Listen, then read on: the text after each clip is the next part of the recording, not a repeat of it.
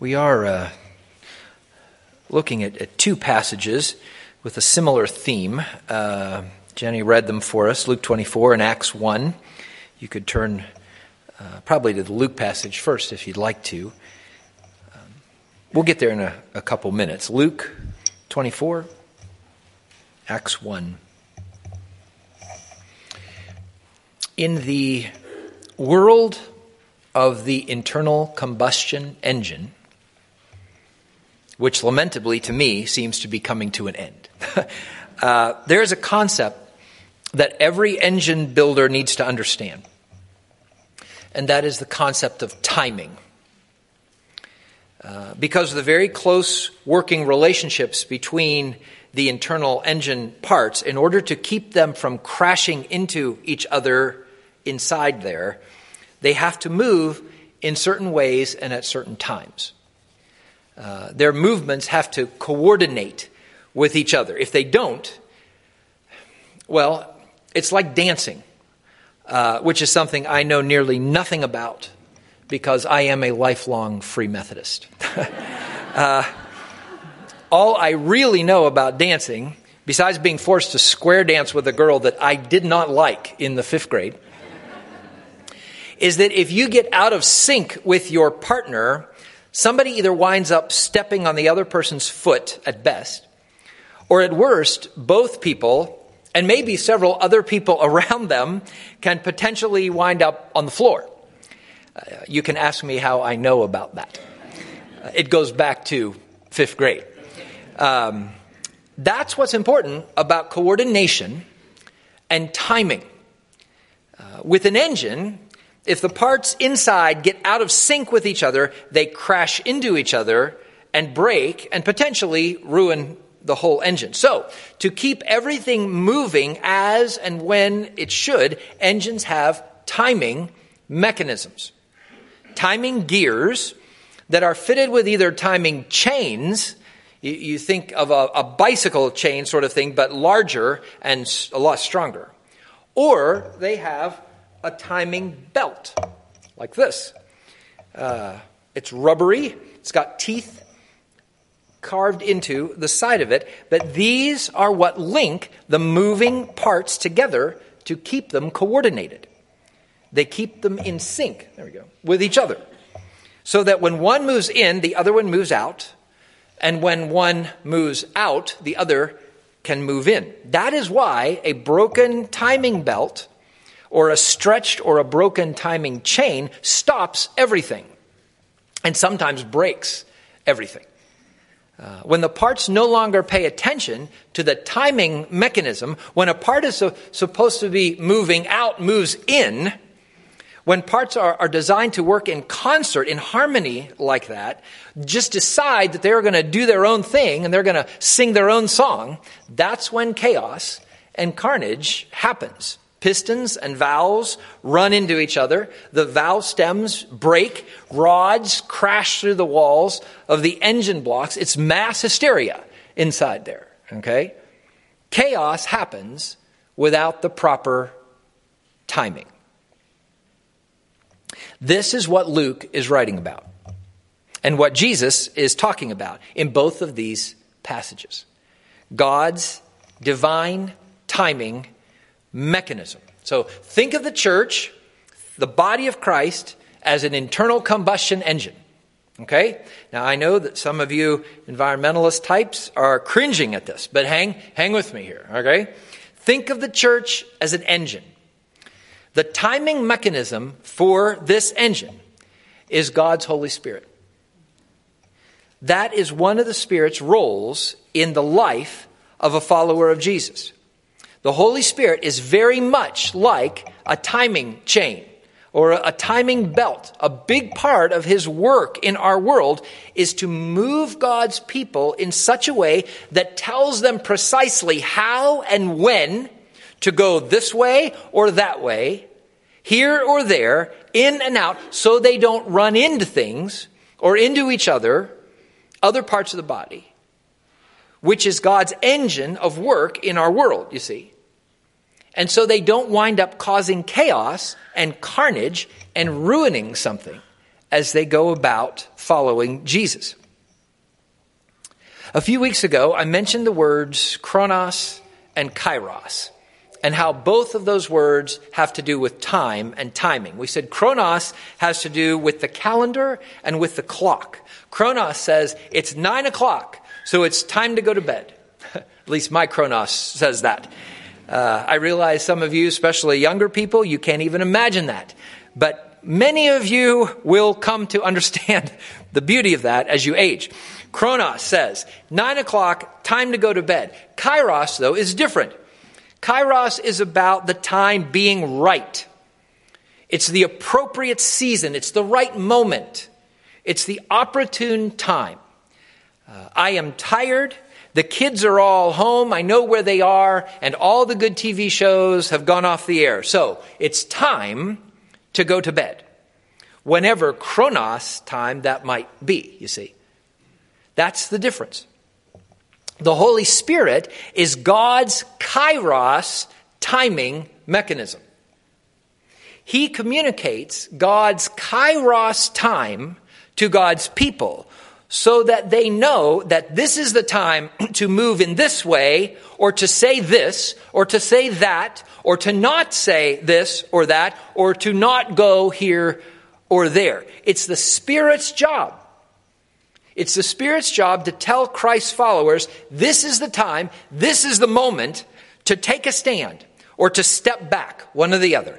This is the time to either make this move or to stay where you are. It's the Spirit's job to say, this is the right time.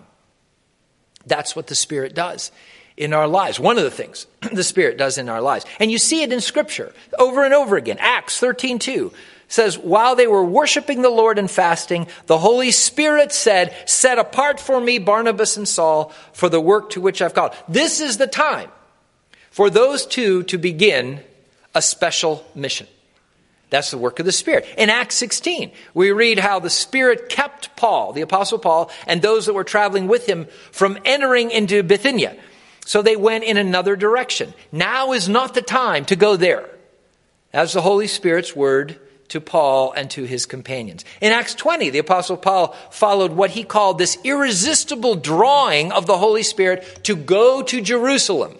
And Paul was also warned by that same Spirit about the hard things that he was going to encounter there. That's all kairos timing, you see. And it's the job of the Holy Spirit to keep you and me and all Christ followers in this kairos time. That's the Spirit's work. To keep us moving, stopping, turning in ways that accomplish God's purposes while not crashing into each other. Now, think of that just for a minute. Think of the complexity of that kind of coordination. In an 8-cylinder engine, you've got 8 pistons and at least 2 valves per cylinder. 1 intake, 1 exhaust. Some have more valves than that, but with just 2, you got 1 intake, 1 exhaust. That's 16 valves plus 8 pistons moving. That's 24 pieces that have to move in perfect concert with each other, or you have metal parts crashing into each other at high speeds. So inside every engine, there's this tremendous dance going on between all these parts that the timing mechanism orchestrates.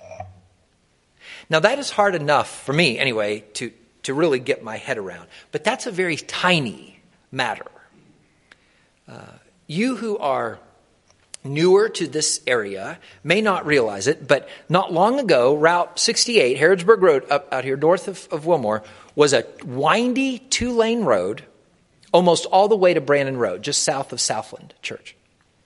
A few years ago, they made it all 4-lane, clear down here to the Y, which is no longer a Y, but a T, which people still don't even understand how to use, but that's a different sermon.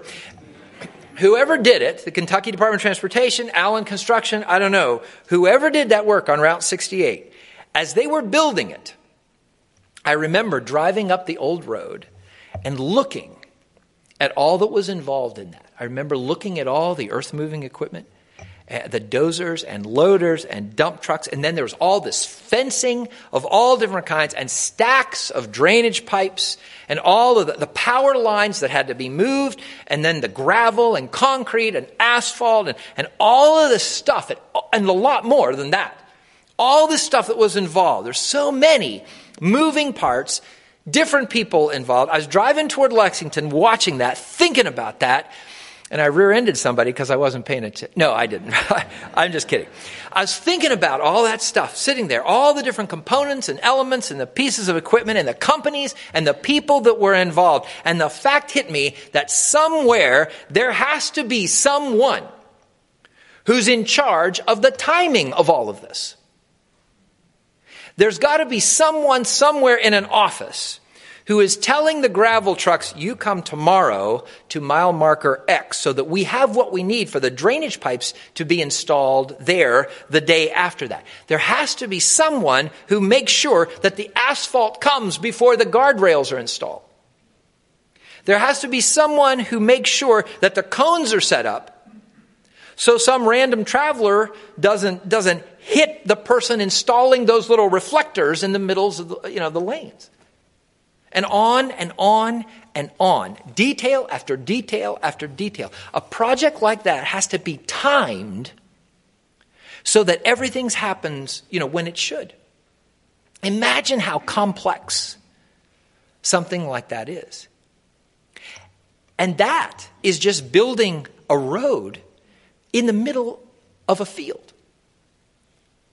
Consider the construction of some 12-lane freeway in some big city, with bridges and overpasses and the rerouting of existing traffic and all the utilities and all that stuff. Or how about building an 80-story building in New York?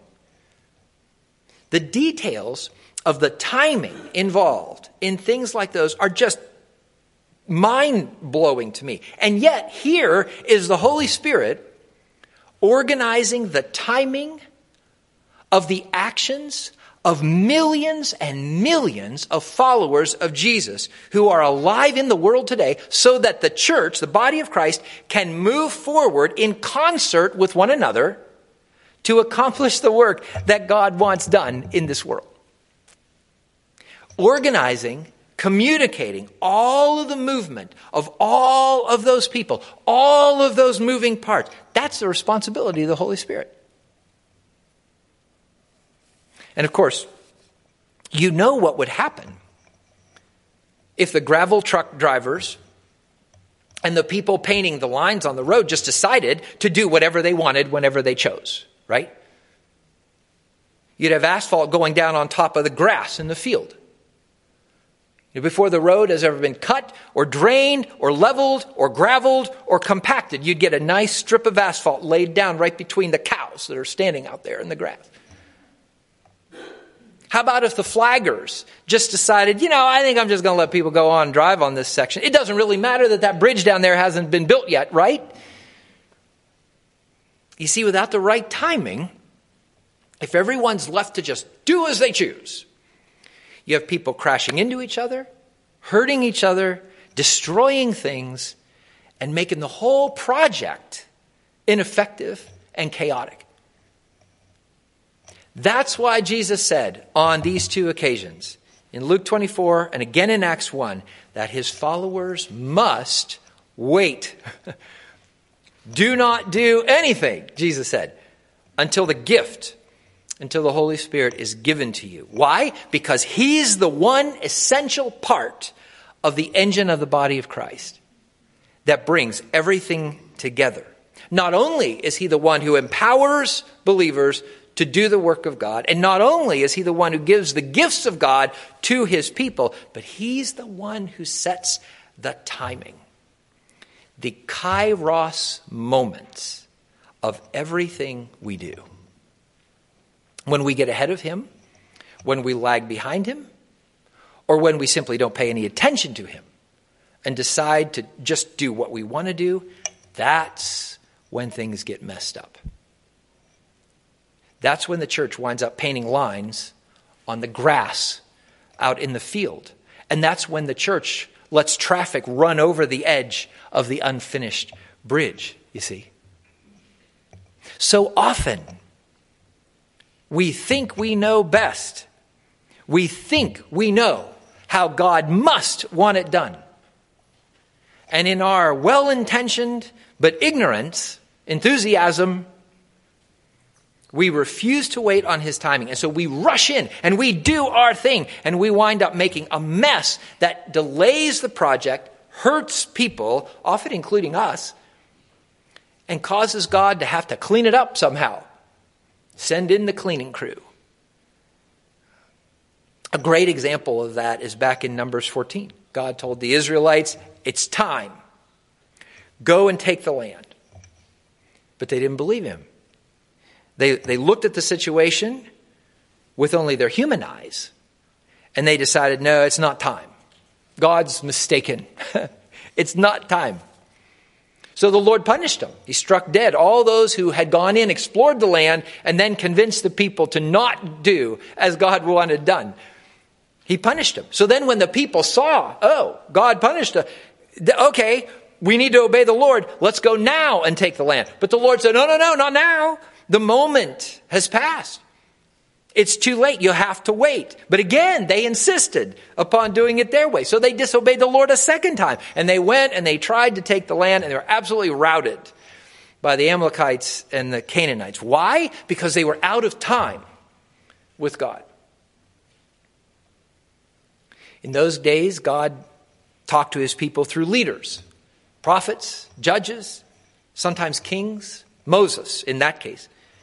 While Jesus was on earth physically, he set the timing for what his followers would do.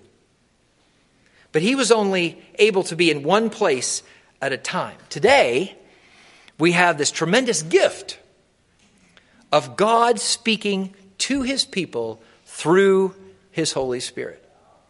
That's why Jesus talked here about the best yet to come. With the Holy Spirit, God can direct his people in all places, in all instances, at any time of the day or night, all over the world. That's why Jesus said that those who follow him will do even greater things than he himself was able to do for the sake of the kingdom. Because every Christ follower can know God's will, can know God's timing because of God's Spirit in our world, speaking to us, within us, setting the timing of the things we do, the things we say, where we go, how we work, what we study, on and on and on and on. The very key, you see, to successfully doing the will of God is to be able to hear the voice of the Spirit. And then, of course, to be willing to obey what the Holy Spirit says, what his voice communicates. And those are the questions that every believer has to come to terms with. Have you received the Spirit into your life? Are you consciously tuned into his frequency? Do you know he even exists? Are you aware, and have you received the Spirit into your life? Do you expect to hear from him about what to do and where to go and what to say and the timing of it all? You see, if we don't believe he exists, or if we aren't willing to hear from him, if we're not waiting on him and listening for his clear direction, then chances are we're operating out of time with God. Now, we may have some random success here and there in doing that, but we'd be far, far more productive in the great scheme of the building of God's kingdom if we'd listen for the voice of the Spirit and follow his lead and do things his way. Far more productive. We get on our backhoe and we dig a hole. We may be very good, even gifted, at hole digging.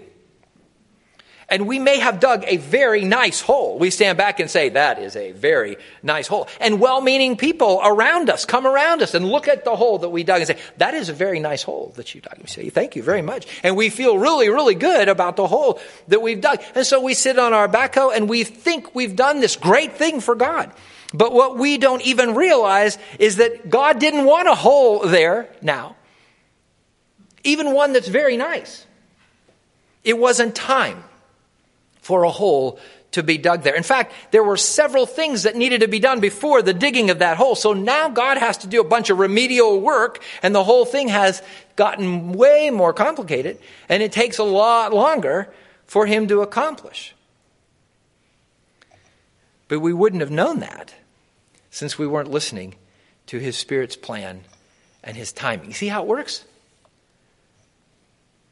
Are you aware of the Spirit's role in what we do as Christians for the sake of the greater work of his church? And then are you willing to listen to Jesus when he says, wait for the Spirit? Listen for the Spirit when he speaks. It's one thing to be unaware of the way the Spirit works. It's another to be aware of the voice of the Spirit, but to not listen to him, to ignore him because we want to do something else. When the Spirit says no, or maybe he says not yet, he's saying that not only for our good, but he's saying that for the good of the whole of the kingdom. He's saying that because other people, far more than we know, are depending on our listening to him.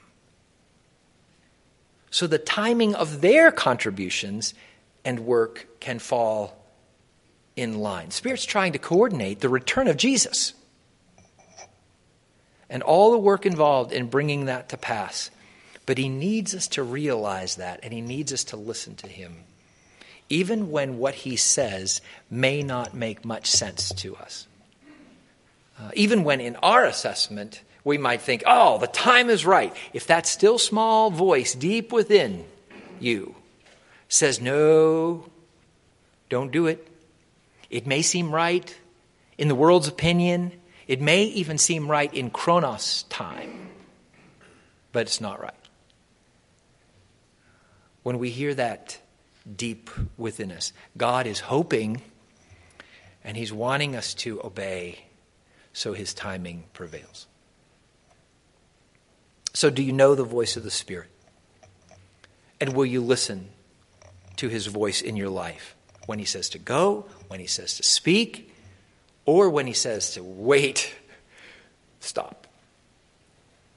Jesus wasn't exaggerating.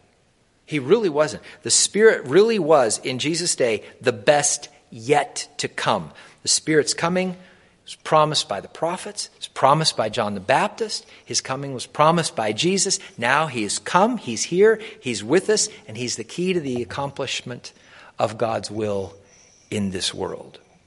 He enables us to understand God's word. He empowers our gifts and abilities. And he coordinates the timing of Christ's followers to do God's work and will. So, follower of Jesus, will you receive him? Will you receive his ministry? Will you submit yourself to him? Will you wait for his direction, his timing, so as to work with him in accomplishing God's greater purposes for you and for the world around you? I think that's what God wants to know from each of us today. Would you pray with me? Father, if it was important enough for Jesus to tell those disciples there, wait for the Spirit, would you impress upon all of us here how important it really is to wait upon you, upon the word of your Spirit, to listen for you? And Father, if there are some here today that this is all news to, didn't know the Spirit had this sort of power and influence in our world, Lord, I pray that you would drive the truth of these words home in every heart such that we are a group of people, we are a group of Christ followers who listen for you and who obey you quickly. When you say to go, to come, to move, to speak, to wait. Lord, help us to be faithful and to work with you easily, in harmony with you, in bringing your kingdom to come here on earth. In your name we pray, Jesus. Amen.